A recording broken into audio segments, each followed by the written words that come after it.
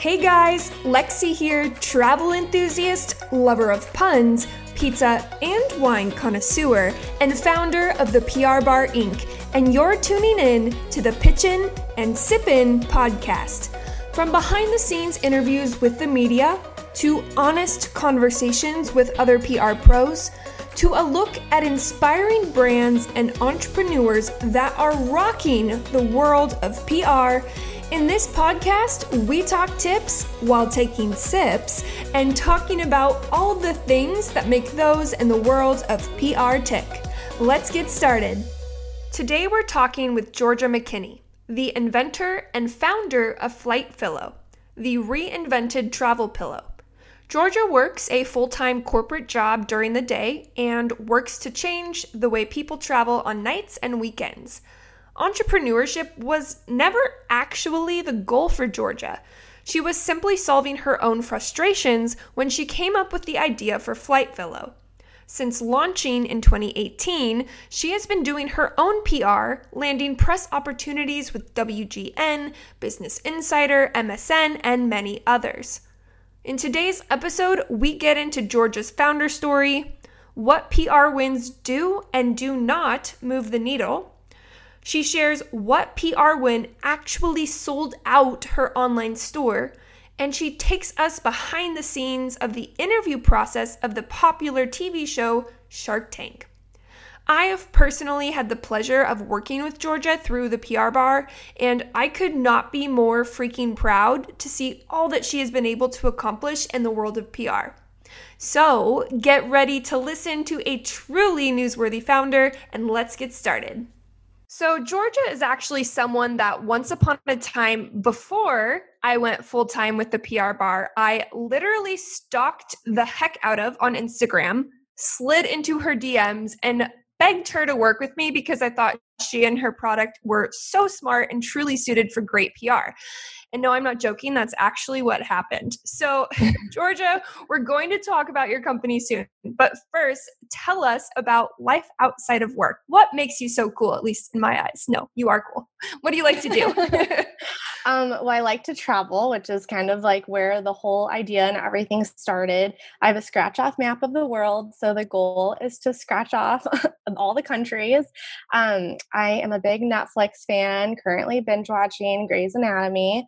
And I like to try new drinks. So usually on the weekends, we go to the liquor store and I'm just picking up some weird stuff and just trying them out. So this past weekend, I tried pickle beer, which is pickle juice mixed with I think an IPA. Had never heard of it before, but I came across it and I was like, I like pickles and I like beer. So let's try it together. And that's kind of what I do on the weekends. Okay, I was interviewed yesterday and someone asked me what my passions are. And I literally said, I like travel, I like beverages, and then if I'm not doing that, then I am Netflix binging. So you quite literally just summarized my life. Where is your favorite place that you've ever been? Or top 3, because I know it can be hard. Oh, top 3. I would say Japan is definitely one of them, just because everything is so different that you definitely know that you're not in the US anymore, and you just everywhere you go is a new experience. So that's number 1. I really loved Germany. Their food is amazing. I went there for Oktoberfest last year and was supposed to be there again this past week for Oktoberfest again. So if that says anything, that I was willing to do back to back. I love Germany. And Greece was really fun too. So have not done Japan, done Germany. It is one of my favorite countries, but Oktoberfest is still on my bucket list. And then Greece was my honeymoon. So obviously that was nice. Where phenomenal. in Greece did you guys go? We did Mykonos, then an island called Paros, and then of course we did Santorini, and then we did one night in Athens, which actually cool. Athens was cooler. I thought it would be some big, ugly, dirty city. It actually was. It exceeded my expectations. Yes, but Santorini is definitely so romantic. So oh my! And we went all out because it was our honeymoon. So we had that honey funding to help us get a really nice room. Yeah, it was. Did you guys do amazing. That dinner in the sky that they had there? We stayed at I don't know what that one is. Where we stayed had a pretty exclusive, only 2 diners allowed, like rooftop sunset. So I Oh, don't that's think beautiful. I don't know if I know what you're talking about now. It's like you sit at a dinner table and it's like a pretty big dinner table. So I didn't do this. I didn't have the guts to do it this time, but next time I totally will. So so it's you and probably maybe 12 people total. And then they like take a crane and they lift like the chairs and the table up in the sky. I think you're like 100 feet up or something. So you are literally like eating your dinner like very high up in the air and you're just kind of like hanging there.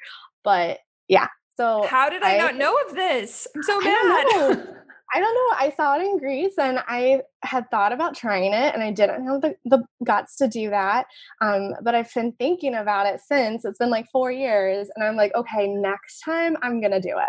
Next time. Okay, I might have to add that to my bucket list. I've Yes. literally never heard of that. And okay, so real quick, because I could actually talk about travel for hours. How does this passion of travel tell us the story of what Flight Pillow is and how that came to be? Yeah, so Flight Pillow is the reinvented travel pillow. It fits in your pocket, it's machine washable, and you can use any sweater you want. Essentially, you can take any sweater, jacket, or hoodie, you roll it up, you put it inside the Flight Pillow, and it turns it into a neck pillow. So I came up with this idea because I love to travel, and I was going on a trip to New York, which is only like a 2-hour flight from Chicago, and it was just for the weekend. So I opted to leave my neck pillow at home. So I love the comfort of the neck pillow. I just didn't want the inconvenience of having to carry it around the airport or using up the space in my luggage. And so I left it at home, but when I was on the flight, flying basic economy, so like pretty uncomfortable, I had regrets. So in desperation, I took my sweater and I rolled it up. Um, and I found that if I rolled it a certain way, it felt the same as my regular neck pillow. But then if I moved at all, if I like moved in my seat to get comfortable, or if I got up to let someone out of their seat, I had to start all over again. So I kept thinking to myself, if only I had something to hold my sweater just like this, it would be perfect. And so that's kind of where the idea came from. And so I came home from that trip and I was just so excited about the idea that I went into Joanne Fabrics to try to like get the material to sew it at home. And I didn't even know where to start. So I ordered the fabric in feet and quickly found out that was not right because the sales associate was like struggling to convert feet into yards. So I Oh, was like, right. yeah. So I was like, oh, okay, I did this wrong.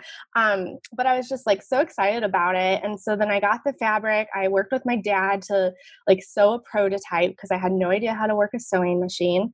And then I got the prototype and I started using it just for myself. Like I was very happy with just the prototype. It didn't have a name. I just kept calling it my invention. And I never thought I would be an entrepreneur. I took an entrepreneurship class in college. I told everyone it wasn't for me. I'm a total corporate girl.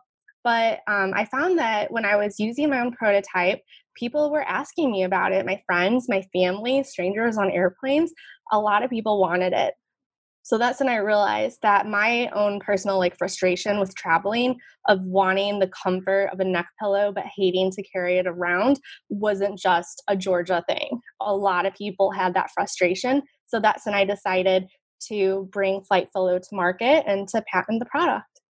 No, it's not just a Georgia thing. I mean, here I am stalking Instagram thinking you're so cool and begging you to work with me. So it's far more than just a Georgia thing. It's a real issue. So you mentioned real quick you never thought you would be an entrepreneur. You're more of a corporate girl. Tell us we'll come back to Flight Fellow, but what did you do before Flight Fellow? What's your background in? Yeah. So before Flight Fellow, I had just recently graduated from college and I was working a full time corporate job. And I still am. So that hasn't changed. I still work a demanding corporate job. Probably like more from like, want to say like 9 to 5, but that's not realistic at all. I swear it's like 7 to 7. So I work a demanding full time job and I work on Flight Fellow on nights and weekends. insane. So what is the corporate job? What kind of, are you in marketing? Are you in sales? Are Oh, you in? no. I am a contract negotiator. So I'm a contract negotiator for a large defense company. And so that's what I do. I negotiate multi-billion-dollar contracts.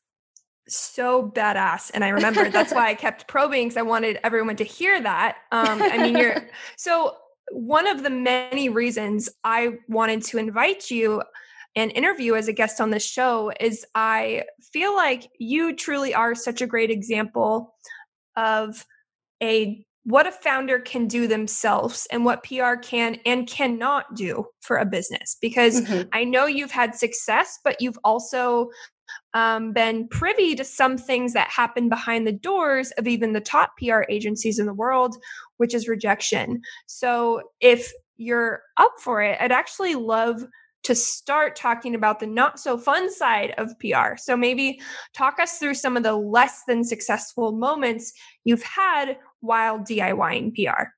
Yeah. So I've definitely been learning as I go. And so a lot of the times when I'm learning, it's because something didn't work out. And I'm like, okay, I won't do that again. So one of the first things that I started doing and realizing was pay to play. Oh, So when man. I was first like pitching different outlets, I would get like, yeah, we could feature you for like X amount of dollars.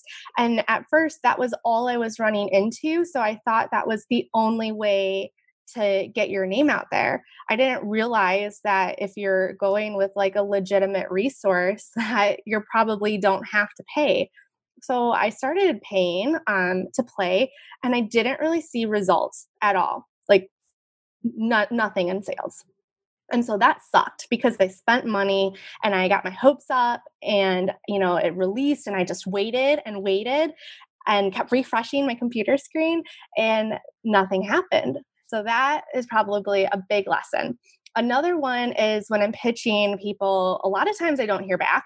And something that you actually helped me with, Lexi, was you said that it was like okay to follow up with people because I was thinking if I followed up with someone, or actually I was thinking if I emailed them and they didn't get back to me, they probably just weren't interested. But you gave me like permission basically to follow up. So I think you and I actually worked together on like, you gave me a sample of what I could use as follow-up language. So I started following up with people that I had sent pitches to, and actually had a pretty high conversion rate from those follow-ups. I would say probably almost 50% of the people that didn't respond to me initially responded to my follow-ups. So that was a lesson. I don't think I've been rejected too many times as much as just ghosted. Crickets, ghosted. Yes, that is the most common thing. I just want everyone listening to this podcast to know right here and now. I don't care who you are. I don't care what PR firm, if you're spending $100,000 on this PR firm, that PR firm is also hearing crickets. When you're going after these organic placements, which you talked about pay for plays, there's a difference and we'll talk about that. When it's organic, then crickets is just kind of the name of the game. So let's kind of transition over. So you learned pay for plays aren't that great. Boy, do I have opinions on that. I will save that for now. I agree with you is the short answer. That being said, let's talk about the winning side. Have you ever had any successful, more organic placements that you have seen move the needle? Yes. And that is just probably one of the biggest motivating factors of my business actually is when PR has been successful. So probably starting out, I would say my first like organic success was with a Business Insider. So I actually didn't pitch Business Insider. So I wasn't expecting anything to come out. And there was a couple days when I just had this spike in sales. And usually if I have a spike in sales, like I know why, like I'm running a promotion, something's happening. But there were these couple of days where I just had this random spike and I wasn't really sure what was going on. So I Googled Flight Fellow just to see like, what's going on here? And that's when I saw that Business Insider had written an article about travel accessories and Flight Fellow was featured. And so that was driving a lot of the sales. So that was awesome. And I was really excited. And so that really helped to motivate me to continue to pitch more outlets like that. And then shortly after, WGN had reached out to me. They saw me on Instagram and they wanted to interview me and bring me onto their morning radio show. And so I went to WGN's radio show, and honestly, like, I didn't expect a lot to happen because it's radio, and I personally don't listen to the radio very often. So I didn't think a lot of people did. And like, I was picturing in my head that if people are listening to the radio, they're probably in the car and like not ready to buy. Like, you can't just be driving and then hear of this product, and you're not going to pull over on the side of the highway to make a purchase. So I figured when people got to their destination, they probably would have forgotten about it, and that's it. So I went on this radio show. It was a super cool experience. I didn't expect anything to happen. I expected maybe a spike in sales like Business Insider, but I had very low expectations. And that day officially like changed Flightfullo, just because I got off air. I didn't even make it out of the building yet. So this was like less than 10 minutes. And I opened the app and just saw so many sales, like way more sales than like an entire like holiday season. And then I'm heading home and I keep checking the app, and it just kept going and going for the rest of the day. And for like days after, I was getting so many emails from listeners that said, "Hey, like I heard you on WGN." It was amazing. And in less than 5 days, Flightfullo completely sold out of products. And I never imagined that to happen. So that moment like definitely showed me the power of PR. And it was also just like very reassuring that like I have a product that people want. Like if people are hearing me on the radio just for a few minutes and now I'm sold out, like, whoa, okay. So it was definitely like proof of concept. It gave me that confidence that I need. It definitely gave me that drive to like go out there and try to get more of these opportunities. And it's crazy because I didn't pay anything for WGN. I paid to play for some other ones and nothing happened. But then for WGN, that was completely organic. It was free for me and we sold out. So I have so I obviously know this story, but our listeners don't. Having already known this story, I still get goosebumps and it makes my PR heart so happy because PR does not always work. But when it does, it is the biggest ROI. You said it yourself. You spent $0. So everything you received was a return. So have you reflected back at all on, let's actually break down that opportunity a little more. What was the format of the interview? Were you storytelling? Were you just talking about your product? Walk us through what that was like. Yeah. So essentially I walked into the radio show and they just wanted to really like get to know me. So I think more of the story wasn't as much of the product as it was behind the scenes. So that I work a full-time job and that I'm doing this on the side. And then they also wanted to hear about like different experiences. So they wanted to hear like, how did I decide what I was going to price like Flightfullo's at?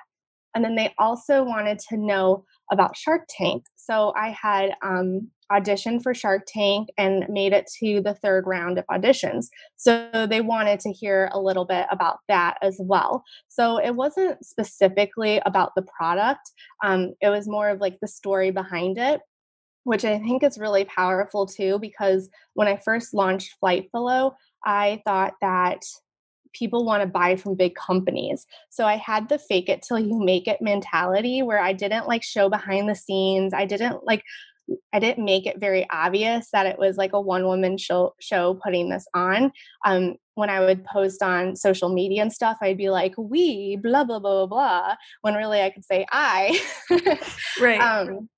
Things like that. I just wanted to make it seem like I was an established company, that I knew what I was doing. And experiences like WGN and even just kind of being more transparent on social media really showed me that people want to buy from like the person. They want to know People when buy from they're people. buying. Yeah, exactly. Like, I don't think people want to actually support like the really big companies. Like, that's not appealing to them. When they hear the story behind the scenes and they have an image of who it is that they're supporting, that just makes it so much more special. And so, but since that time and learning about this, I've definitely have shown a lot more behind the scenes. Um, I call it like being more vulnerable. I think it's kind of awkward sometimes putting yourself out there, because I feel like if people don't know who I am, if someone told me they hated Flight Fellow, then I'd be like, okay, well, you hate Flight Fellow. But if I put myself out there and they know all about me and behind the scenes, and then they say they hate Flight Fellow, then it's easier for me to take it personally. And so I call it being more vulnerable, but I've seen such a return on investment for that I'm willing to take that risk and like to put myself out there, just because it's been way more beneficial than anything else.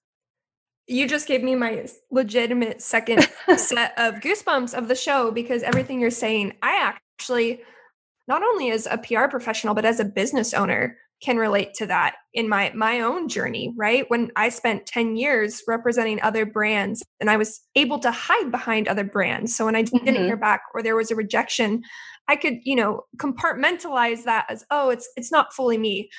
Now with my own brand, when I step up and I'm vulnerable, it's hard to not think of it as a personal rejection. So thank you for Mhm. calling it out, and anyone listening, that's so normal to feel that way. Here are two founders you're hearing right now who have felt that way. So it sounds like you shared a lot of your founder story, which is amazing. So people were connecting with you and people buy from people. You Mhm. also mentioned Shark Tank. I think you and I are two of a very small percentage of people that understand that world behind the scenes. I would love for you to enlighten the audience on what it was like. How did you apply to Shark Tank? How did you, what is that even? I'll let you take it from here. Yeah. So Shark Tank has been one of my favorite shows since high school. So well before I ever thought that I would be an entrepreneur or have a business or any possibility of me being on the show itself. I just love the show in general. And so when I came up with this idea for Flight Fellow and decided to bring it to market and things were actually happening with it, I was thinking like, oh my gosh, like I love Shark Tank. And I was actually watching Shark Tank to learn some stuff about my business, because you get feedback from the sharks Yeah. and you hear what's been successful from other small businesses. So I was really watching it more as like homework for myself. But then, I got the idea like, maybe I'll apply. So I Googled, how to apply for Shark Tank. And I found this email address for their casting team, because the casting season was like closed when I decided to email them. And I think this was in October or November. So I sent them an email with just a pitch. And you know what? I heard crickets. So I didn't think anything happened from it.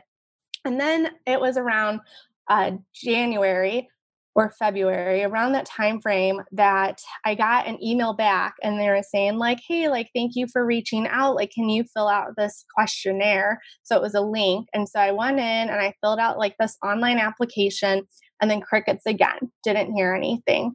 Um, so then I'm at my corporate job one day and I get this email from an actual person with Shark Tank and their casting team. And they said, hey, I would love to have an interview with you about Shark Tank. Like, are you available in 30 minutes? How And long was that time gap, by the way, between the crickets and the first, when you actually probably heard? a couple months, a solid Okay. couple months. It's So good to we're hear. now we're now like in April. So, yeah, I got this email and they asked if they could have a phone interview with me in 30 minutes. And I had pictured like if I made it to this phone interview round, that I was going to be so prepared. I was going to have all these notes in front of me because it's a phone interview and they can't see that. And I didn't think I would only have 30 minutes notice. And I was at my corporate job, so it's not like I could even go home to get ready. So I said yes, because I'm not going to say no to Shark Tank. And I did this phone interview in my car. Oh my So God. I was just so nervous and I just didn't want to blow it. And so we had the phone interview, and on the phone, he tells me that I made it to the next round. So now I get to go to the third round. And he tells me that I'm going to make a video and a video edition where I'm pitching the producers, and that it has to be 5 to 10 minutes, and that they need to receive it physically on a USB with samples of my product in 7 days. And so I like kind of backwards tracked this, and I was like, all right, if you need it in 7 days and it's going to take like 3 days for shipping, that means I have 4 days to film a video and edit it. And I don't even know what I'm going to say. So I was panicking. So I went home early from work that day so I could try to brainstorm. And they also tell you that you can't tell anybody about it. So after you make it past this phone interview section, I wanted to tell the world because I was pretty darn proud of myself. Second of all, I wanted to tell everyone so I could ask for help, like SOS, I need help, please help me. But you can't tell anyone. So my boyfriend and my best friends and my brother, they were the only ones I told so they could help me with the video. And so I remember I gave myself like 3 days. Well, actually, I had 4 days. The first day was just panicking. Wasn't very productive. But understandable, for sure. Yes. So then the second day, they give you a list of questions that they want you to answer during the video. And at first you think that's pretty easy, but I started writing out all of my answers to the questions and realized there's like no way that's going to fit in a 10-minute video or be like the slightest bit interesting. So I spent the first day like writing, just like brain dumping the answers to the questions. The second day is when we started filming. And I try to just film a lot of different clips answering the questions in a ton of different ways. And then the third day was just video editing, trying to figure out how can I make this interesting to watch, this 10-minute video, not boring, and answer all the questions that they want me to say. And so that's what we did. And I submitted it. And I shipped it overnight because I was very scared of it getting lost in the mail. But yeah, so that was the process. About a month later, I didn't hear back. So I followed up with them, and he was very kind and just let me know that I didn't make it to the next round. And the next round would have been a live pitch to the producers. Well, first off, congratulations. Trust me, I mean, thousands and thousands of people apply to that show and never even get it past the first round. So that is a huge accomplishment. I know it's a bummer you didn't make it on air, but I still think that's such a huge win. So kudos to you. Thanks. And on that 10-minute mark, just for anyone listening who is a Shark Tank fan, by the way, when you're on the show Shark Tank doing your pitch, it's like 45 minutes. So you're watching back an edited version. So for them to ask you to basically provide an edited version of what really is a 45-minute pitch, that's a tall ask for sure. Yeah, definitely. And I have no video editing skills. So I totally thought if I would make it if I would make it to that round, that I would have had time to hire someone to help me with this video. No time to do that. So I had my brother, who was in high school at the time, help me out. And so he definitely came in and was so helpful with that. I have no idea what I would have done without him. But even then, like it wasn't what I had envisioned. None of the process is what I had envisioned. I had envisioned a lot more planning, a lot more thought to things. But I read a lot of books from the sharks, and I found out that they do a lot of that on purpose. If they don't give you time to prepare and they put you on the spot, that's when they get the best content. Yeah, it's a lot of hurry up and wait. And while I know, I almost thank you for sharing that, because now for anyone listening, they have a little bit more an idea of what they can expect if they're going through the process. So, start thinking about video and B-roll before you even apply. Sounds like a wise decision. So bringing it back to overall PR, you have decided to embark on the DIY PR journey. Yes. For any founder listening who that even concept sounds so far off, where does one even start? what is the first thing you should do to quote unquote DIY PR? Well, the first thing that I do is I use Trello, and in Trello I have a bunch of different like templates. So when I first started DIYing PR, I really wanted just like one template that I could send to everybody, and I tried it, but I know that doesn't work. And actually, being on the receiving end of some of those has really shown me that, because as a business owner, we get pitched a lot too for various services. And sometimes I open an email and I just know that it's like very like generic. They're probably sending 1,000 of these a day. Sometimes I don't even finish reading it, and I definitely don't reply to those.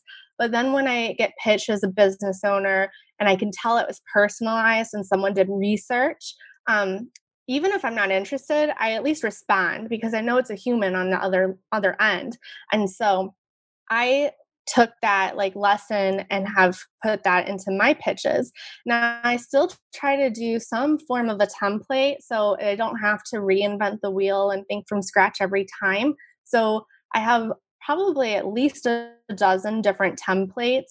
Like, okay, is it a gift guide? Am I trying to pitch Flight Fellow for plane travel? Am I trying to pitch Flight Fellow for road trips? Am I trying to pitch it for camping?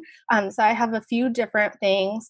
I have a post-pandemic travel one right now, where I really focus on how Flight Fellow is washable. You can wash it in between each of your flights and have a clean start, or that like you don't have to put it on the outside of your suitcase. It can fit in your backpack or your pocket, so you don't have to worry about what your Flight Fellow is touching before it touches your face. So I have a bunch of different templates, but even when I do go to pitch, I personalize it. I try to find out their name. If I can find out the company, I do some research. I find an article that I'm interested in. I try to do at least minimal research, so they can open it and know that it's not a robot that is sending mass emails. I use Haro, which is Help a Reporter Out. I browse it every single day. And I just see like what are things that are applicable that I'm interested in. And then I send my pitches. Usually, so I get 3 emails from them a day. And usually in the evenings, I'll sit down and then I'll send out pitches to relevant queries. And most of the time I don't hear back, which is it's very normal. I'd probably say maybe like 1 out of 15 I hear back. But it's helped a lot. And when I first started, I was only getting featured in like really small publications, like bloggers and stuff, which I know a lot of people say that they just want to aim really high and get for the name brand ones. But getting a handful of bloggers to blog about it has helped too, because you kind of get this credibility under your wing. So when I'm pitching the higher ones, I can say that we were featured in multiple publications, right? Stuff like that. And then it helps too, because if somebody else is Googling, so let's say I pitch Business Insider and then they see the name, if they Google Flight Fellow, they'll see that like a bunch of other people have written about it too. And I think that really helps because people want to like write about something that other people are excited about. So you are a star student. I'm just beaming over here. I second everything she just said. It is 100% quality over quantity. We can also drop the link to Haro in the notes. It is a free service if you guys want to learn more about that. Reach out to me or stalk my website. I have articles on it.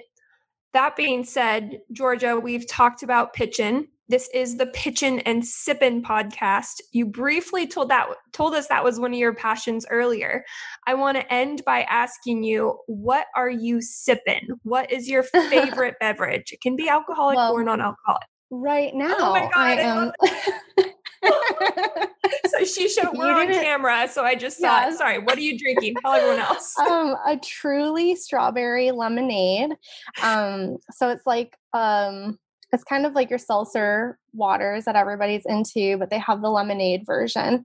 And so my little brother, he told me about it, and so I was like, oh, okay, I'll give it a try. I don't really like Truly just like itself, but I like the lemonade. So. Okay, that's interesting because since we're talking about seltzers real quick, I'm very specific. I like black cherry White Claw. I like mango Bud Light seltzer. I haven't found a true leaf flavor yet. So you said strawberry lemonade? Yes. And I tried the lemonade one the other day, and it was like a very bitter lemonade, which I actually kind of liked. But it makes sense because it's low carb and low sugar. So they can't throw a bunch of sugar into it, right. But have you tried ranch water before? No. What's Okay, that? so I just moved to Texas, and it's kind of a big one in Texas.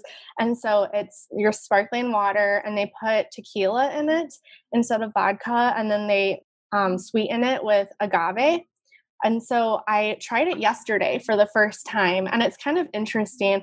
It definitely gave me way more of a buzz than a regular Truly does. I think it's because I'm just weak sauce, and the tequila got me more than vodka does. But it was definitely interesting. So I would try that if you can find that around. Wait, what's you. It called again? It's called ranch water. Ranch water. I'm 100% writing that down. And on that note, we're out of time here. So I just want to thank you for hopping on here today and sharing with us your experience, the good, the bad, the reality of it all. The last thing I want to end with is, if people want to learn more about FlightPillow, where can they go? They can go to www.flightpillow.com. We are also available on Amazon Prime, and you can follow me on Instagram to see all the behind the scenes, because I'm very vulnerable now. And that's just at FlightPillow, and it's Pillow, Fillow, like a fillable pillow. Perfect. Thank you so much, Georgia. Thank you. Hey guys, if you are enjoying the Pitchin' and Sippin' podcast, please do me a huge favor and leave a review wherever you are listening. If you want to connect with me to learn more about the PR Bar Inc., you can do so on Instagram at @thePRBar_Inc., or you can check out my website at theprbarinc.com. Cheers!